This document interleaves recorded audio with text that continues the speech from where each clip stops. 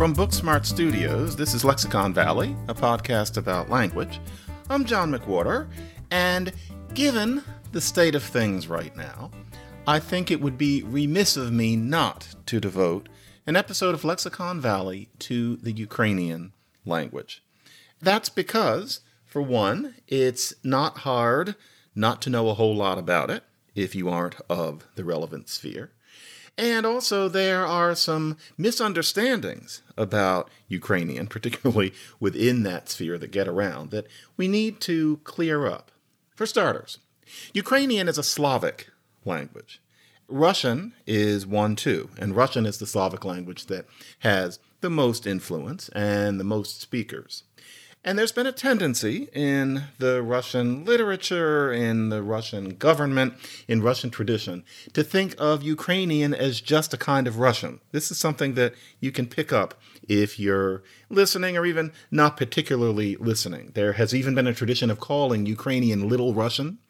And in terms of how languages work and how languages resemble each other and don't, and the distance of languages from one another, that just isn't true.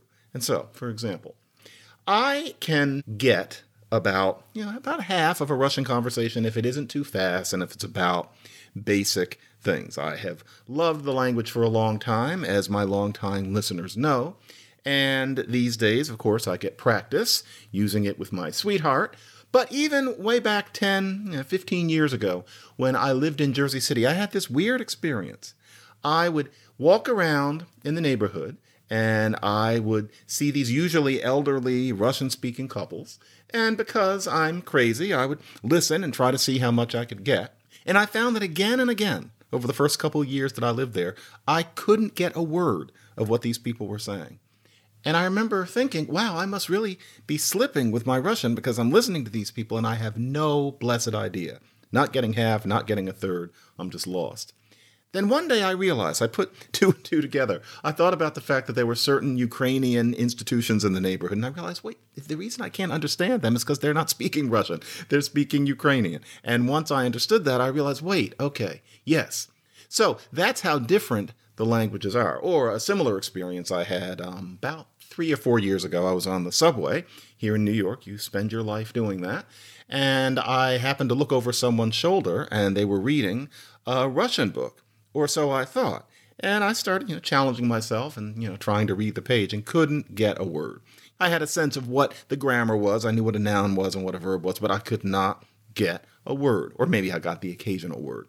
And I thought once again, boy, I must be slipping or I must be having a stroke. Then I thought, well, no, wait a minute. This is like Jersey City. I'll bet it's Ukrainian. And then I realized from certain letters, written letters that are different, that this was not a page of Russian. It was a page of Ukrainian, and I couldn't get it, meaning that this is not Little Russian. This is a separate language.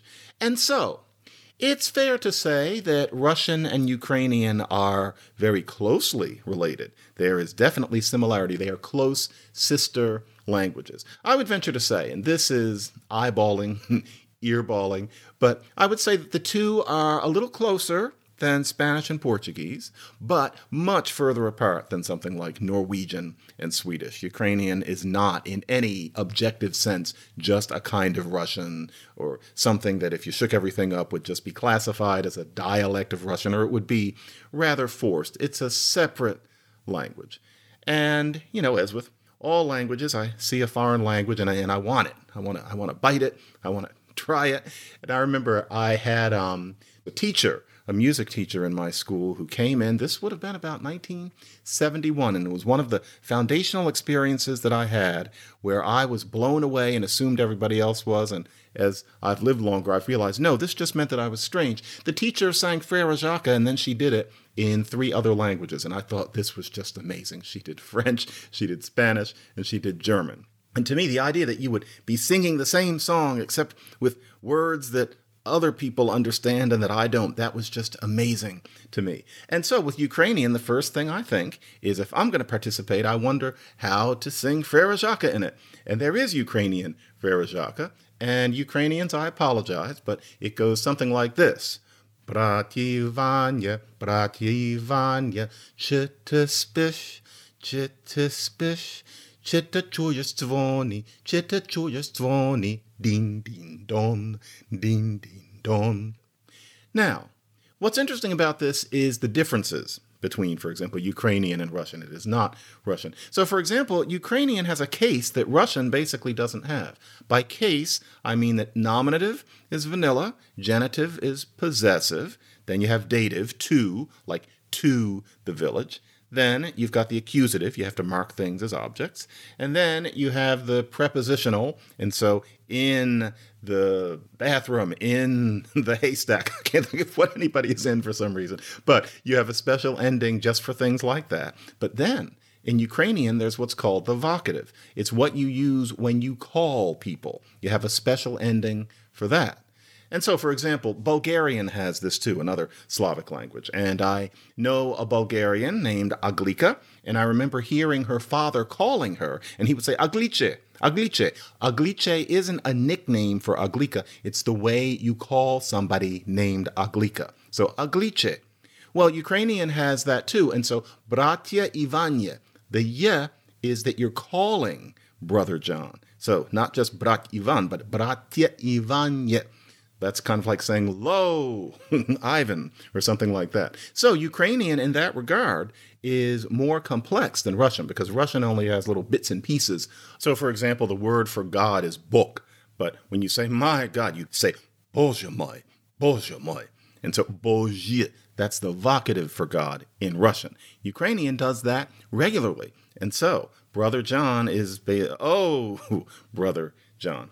Or something as basic as this. And so the chitispish, sorry for not having a proper accent, but chitispish, the tispish is you sleep. The ch is interrogative. It makes it a question. So are you sleeping? So tispish, you're sleeping. Chitispish, are you sleeping?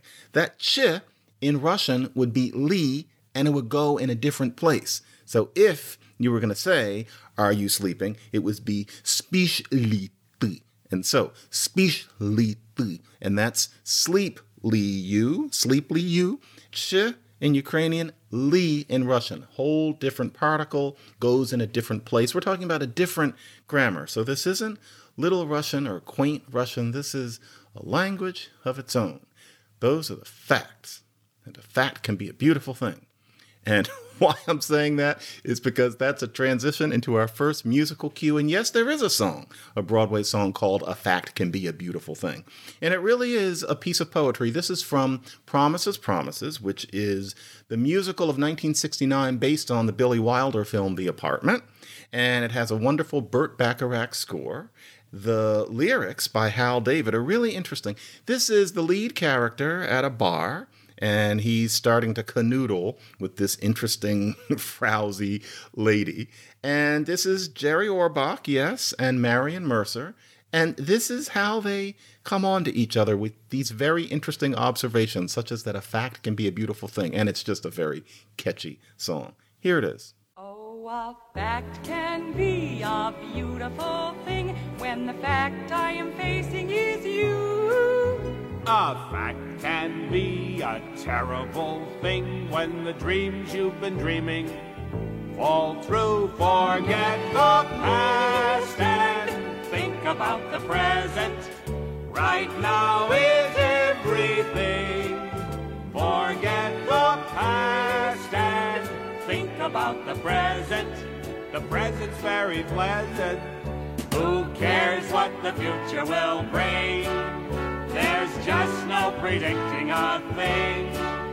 Don't wait for a miracle, because it's Christmas, not the time to be alone with memories. Christmas is supposed to be a happy holiday. Throw a little joy my way. You could really make my day. The Slavic family. Let's fit Ukrainian in. So, Indo-European. And as I often say, it's thought to have begun on the steppes of, as it happens, Ukraine, and it branches off. So in the east, it becomes Persian and other Iranian languages, and then Sanskrit and then other languages now spoken in India, such as Hindi and Bengali, etc. Then it goes west, and several branches are created, such as what is today the Romance languages, what is today the Germanic languages, the Celtic languages, and Greek and Albanian, and there is the Slavic group. The Slavic group is divided into 3 parts. Now, I could start by saying that Ukrainian is East Slavic, but even right then, we're getting too listy. What we're going to do is we're going to start further out, and then we're going to zero in on Ukrainian. And so, there is South Slavic. The South Slavic languages are actually a continuum. They smudge into each other. It's interesting. The South Slavic languages are what we associate with the former Yugoslavia and then Bulgaria. So you start at the top, you've got Slovenian, that's Melania's language. Then you have, I have to be careful here because of general cultural issues and conflicts, but there is Serbian and Croatian and Bosnian and Montenegrin.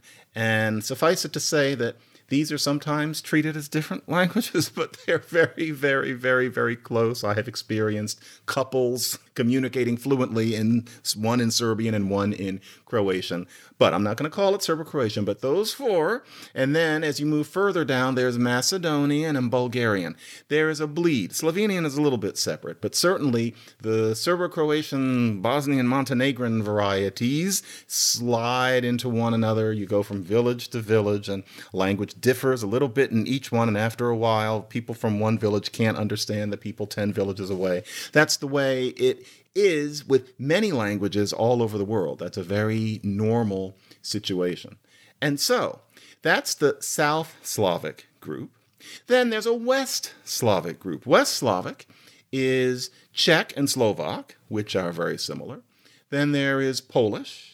And then there is Sorbian, which isn't doing very well. That's down to just some tens of thousands of speakers. You don't hear much about Sorbian beyond where it's spoken, which includes parts of Germany. But that's another West Slavic language. So, South, the former Yugoslavia and Bulgaria. West is Polish, Czech, and Slovak, in terms of what most people are aware of. And then there's East Slavic. For some reason, there's no North Slavic. I don't know why, but somehow you go north and it's just other stuff. It's kind of like in England. There's, Sussex, that's South Six, and there's Wessex, West Six, and there's Essex, East Six, but there's no Norwich. For some reason, it's in Northumbria. Same thing with Slavic. You go north and you've got Uralic languages like Finnish. You've got Sami, which seems to keep coming up with us, but not North Slavic. Instead, there is East Slavic, and East Slavic is 3 languages, and that is Russian and Ukrainian and Belarusian. Not sure how one is to pronounce it these days, but those are the 3. Now, that's kind of an oversimplification because, there are always these continua, there are always these where do you draw the line cases. And so there's a language called Rusin, which I think most people could fairly say is a kind of Ukrainian, but Rusins are a separate culture, there's a separate history, and so you could think of Rusin as a 4th East Slavic language. Where do you draw the line on that? It's not for me to say. And I should also mention that Slavic is technically not a subfamily of Indo-European, but it's a subfamily, and that's because really the family is called Balto-Slavic, which to me always sounds like something that would be good to eat. It sounds like or not eat, it would be some kind of milk. Drink your Balto-Slavic.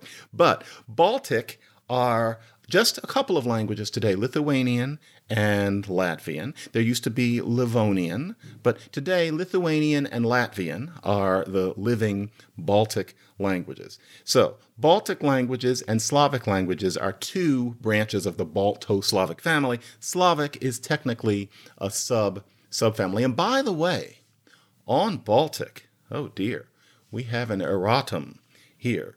Remember in the last show I talked about how you can say snow is snowing in Latvian, and I said sniega sninga, that wonderful sentence where you know instantly that that's basically how somebody in the world says that it's snowing. You know what? That's not Latvian. You Lithuanians listening must have recognized that that was me butchering your language. Sniega sninga is Lithuanian. And I openly admit that I don't know enough about Baltic to be able to eyeball the difference between Lithuanian and Latvian. And the truth is that in this case, the source of the confusion is the original article. And it's something I completely understand. It's an article that uses data from a great many different languages. And I know from experience that when you do that, it's almost inevitable that there'll be little flubs. And I think that's what happened here in the article. But I was not in a position to know, but I have heard. So, Sniega Sninga, that is Lithuanian. That is not Latvian. In any case, Slavic, along with Baltic, actually, has a certain honor. And that is, you don't hear this said much, but if you are a linguist and you kind of know your way around the languages of the world, it would be unlikely that you would deny that Slavic languages are some of the hardest languages in the world. 7,000 languages, if you were going to take the 100 or 200 hardest, Slavic would be among them. There's some other places where languages just get so hard that you wonder how anybody could learn them, and they really are very difficult to learn in any real way, past what's called the critical age, which is somewhere in the teens when your ability to master a language natively starts to ossify. There's some spoken in, for example, Sudan, languages like Dinka and Nuer, which are just, bizarrely elaborate and difficult. There are some in Mexico that are hard in that same way, to that same degree. There is the Ket language spoken in the swamps of Siberia, which is so hard that grammarians have yet to exactly figure out what all of the rules are. Really incredibly difficult languages. There's some languages on the island of New Guinea that are so hard that you think that the people who are giving you the data are kidding, or I have heard that said by people who work on the languages. There's some languages of the Pacific Northwest here in the United States that are just, oh, goodness gracious. Slavic is of that class, where just getting down what all the rules are and then all the halfway rules and all the exceptions and all the nuances that you have to master, they are some of the hardest languages in the world. So Ukrainian is in that group. And on the topic of unusual and unknown, which we weren't necessarily, but you know what I'm doing. Steely Dan is more variegated than you might think. My longtime listeners know I love Steely Dan. This is one of theirs that sounds almost like disco. This is from Countdown to Ecstasy way back in the 70s, but it's a good one. You don't hear King of the World much, and yet it's one of those songs that is stuck in my head all the time. If I'm in some default situation where I'm bored and there's nothing to do, King of the World is one of those songs that starts running through my head, despite the fact that I don't think of it as, the greatest of art, but there's something catchy about it. No one cares about it except Steely Dan fans. Here is King of the World.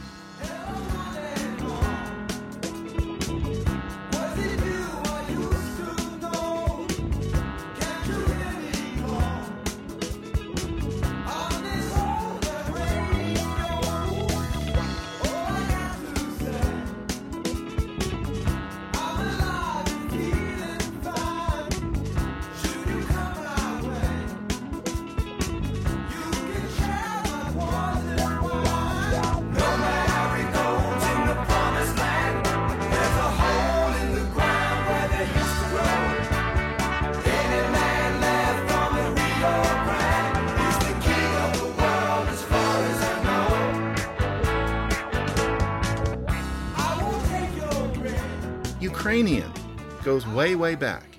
It emerges in the Kievan Rus region, this big splotch in what's now Russia and Ukraine and Belarus. And it's there that Ukrainian would have emerged. This is where the Slavic family probably began. And so West Slavic comes out from there, South Slavic comes out from there. But it probably all started in this East Slavic region. And Ukrainian first comes to us in an interesting way. It used to be, for example, that Latin was the language that was written and used in formal situations in what is now, for example, France and Spain and Italy and Portugal. You wrote in Latin and you lived in what was thought of as the colloquial sort of street language. And that was the way things typically were for a very long time in written languages history. It's relatively recent that a great many people can expect to write in the language that they speak. That's become more and more the case over the past several centuries. But there was a time when you wrote in Latin, even if you lived your whole life in what we now know as French. For Slavs, the equivalent of that was the Old Church Slavonic language. That was kind of the Latin of Slavs. And what Old Church Slavonic was Old Bulgarian, the beginning of what today is Bulgarian. But it used to be that if you were a Slav, you wrote and read in OCS, as it's sometimes called, and then you lived your life in, what became Polish or what became Ukrainian, for example. The first Ukrainian that you see is in ancient Old Church Slavonic manuscripts, where, because it's not the language people speak, people would try to help themselves, even official literate people, and you see little Ukrainian translations popping up in some sources. And so that's the first Ukrainian that you see where it's written in Old Church Slavonic, but then somebody has marginalia in what we can see is early Ukrainian. And that is earlier than the Russian versions of this. And pretty soon you have Ukrainian names like Oksana, which is from a Greek word meaning hospitable. And Ukrainian has an interesting history because for a long time, a lot of where it's spoken is in Lithuania, there's Lithuanian again, and Poland. And so, especially Polish gave Ukrainian a lot of its vocabulary, and that's a lot of what distinguishes it from Russian. You're sitting there looking over somebody's shoulder, trying to read their novel, and you can't get any. A lot of this because a lot of those words are Polish as opposed to the ones that are in Russian. Heavy Polish overlay. And then there's also, because of that, a continuum in this aspect too, between Ukrainian and Polish. And so there are varieties where it will be hard to say whether somebody is speaking Ukrainian or Polish because of that old relationship. Very common. And so, for example, Dutch and German used to be like this. It used to be that you start with Dutch and then you go east and you go village to village to village, and gradually it shades into German. Now, those village languages are going extinct very quickly throughout Europe, and so the situation isn't what it used to be. But it was this way with Romance, too. It used to be Portuguese gradually bled into Spanish, and Spanish bled into languages like Catalan and Provençal, and those bled into French, and then French bled into languages spoken in the mountains that seem like French and Italian having children, and that's because it's becoming Italian. That's the way Romance used to be. It's this continuum business. And you have one of those between Ukrainian and Polish as well. And here's a little trivia point. You know how sometimes people talk about things and they just assume that you know and nobody cares and you feel a little left out and you're a little embarrassed? For me, one of those has often been Galicia. People talk about how they have Galician ancestry. Now, I know about Galicia in Iberia. It's that part of Spain that's up on top of Portugal. And so that's Galicia, and they speak a kind of Portuguese up in Galicia, even though it's part of Spain. But then when you listen to, for example, many Jewish people saying, well, my great-great-uncle was Galician. And I always kind of think, what's Galicia? At least I used to. Galicia is a region that today is split between Poland and Ukraine. And so you have that region. That's what Galicia was, a different route from the Galicia that's referred to in Iberia. They're completely different words that happen to come out the same way. In any case, Ukrainian and Russian are different from early on. 1654, the Cossacks, they swear fealty to Russia at the Pereyaslav Council.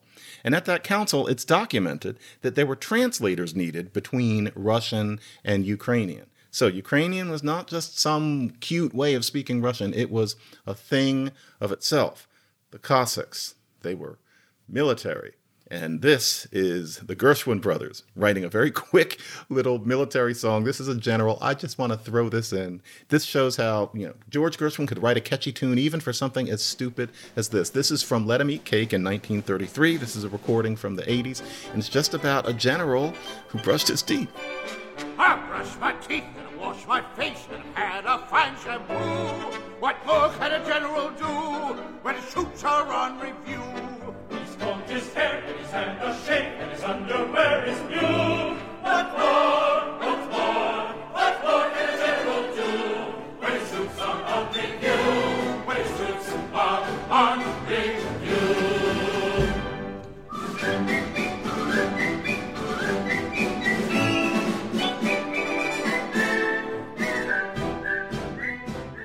Ukrainian. It used to be called, I should say, Ruthenian by outsiders until the 20th century. And Ruthenian is a way of saying Rusinian. So it's not about Ruth as in the biblical figure or something like that, but it's like Ruthenian and the sound changes. But you'll often see it called Ruthenian in early sources as opposed to Russian. And Ukrainian has a particularly edgy relationship to Russian because not only has it often been seen as just some quaint kind of Russian, but it was actively suppressed by Russia in the 1800s in particular. And that's especially in the central and the eastern part. Then, even after that official suppression, in the 20th century, Russian has been dominant in Ukraine apart from the western part, and people have associated it with being cosmopolitan, with business opportunity, with prestige. And so there have been many Ukrainians who speak Russian better than they speak Ukrainian. So there's that edgy relationship between the two. In the West is where Ukrainian has always flowered, where a lot of the literature has been produced, and there it's been able to be itself. But in a lot of the country of Ukraine, Russian has been dominant. And so you can meet somebody who's from Ukraine and find that they're more comfortable in Russian than Ukrainian, or sometimes they don't really speak Ukrainian at all. And so, for example, the captain of Ukraine, who we're hearing from so much now, Volodymyr Zelensky, he is from central Ukraine. And for that reason, he's Russian dominant. He speaks Ukrainian, but Russian is the language that I would presume he has dreamt in, perhaps until recently.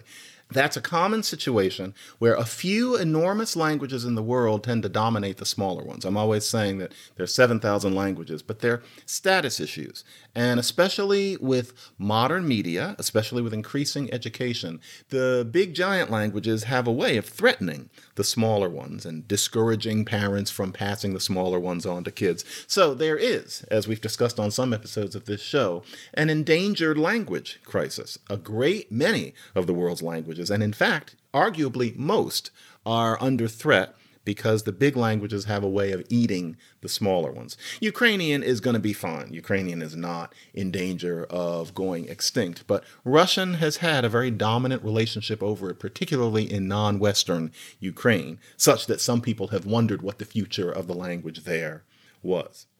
I hope that I've done my job here. We're seeing these terrible things happening in Ukraine. And you might kind of think, well, what are they speaking? I guess, well, it's Ukraine. They're speaking Ukrainian. Well, that alone won't do. And if you listen to this podcast, you want to know a little more than that they speak a language that has the same name as the country that these things are happening in. And so, the language of the country currently under invasion has 45 million speakers, including overseas Ukrainian communities. It has a written history of over 1,000 years at this point, and it's one of the hardest languages in the world to learn after the age of 15. And that is Lexicon Valley's Valentine to Ukrainian. If you'd like to leave a comment or check out our other great podcasts at Booksmart, Banished, and Bully Pulpit, or subscribe, and you should subscribe, please visit booksmartstudios.org. Our producers are Matthew Schwartz and, as always, Mike Volo. Go to booksmartstudios@gmail.com and give me questions, which I will answer in our bonus segment for our subscribers. Our theme music was created by Harvest Creative Services. It's so catchy. Those sister podcasts, again, are Banished, about cancel culture, and Bully Pulpit, about much else. And I am John McWhorter.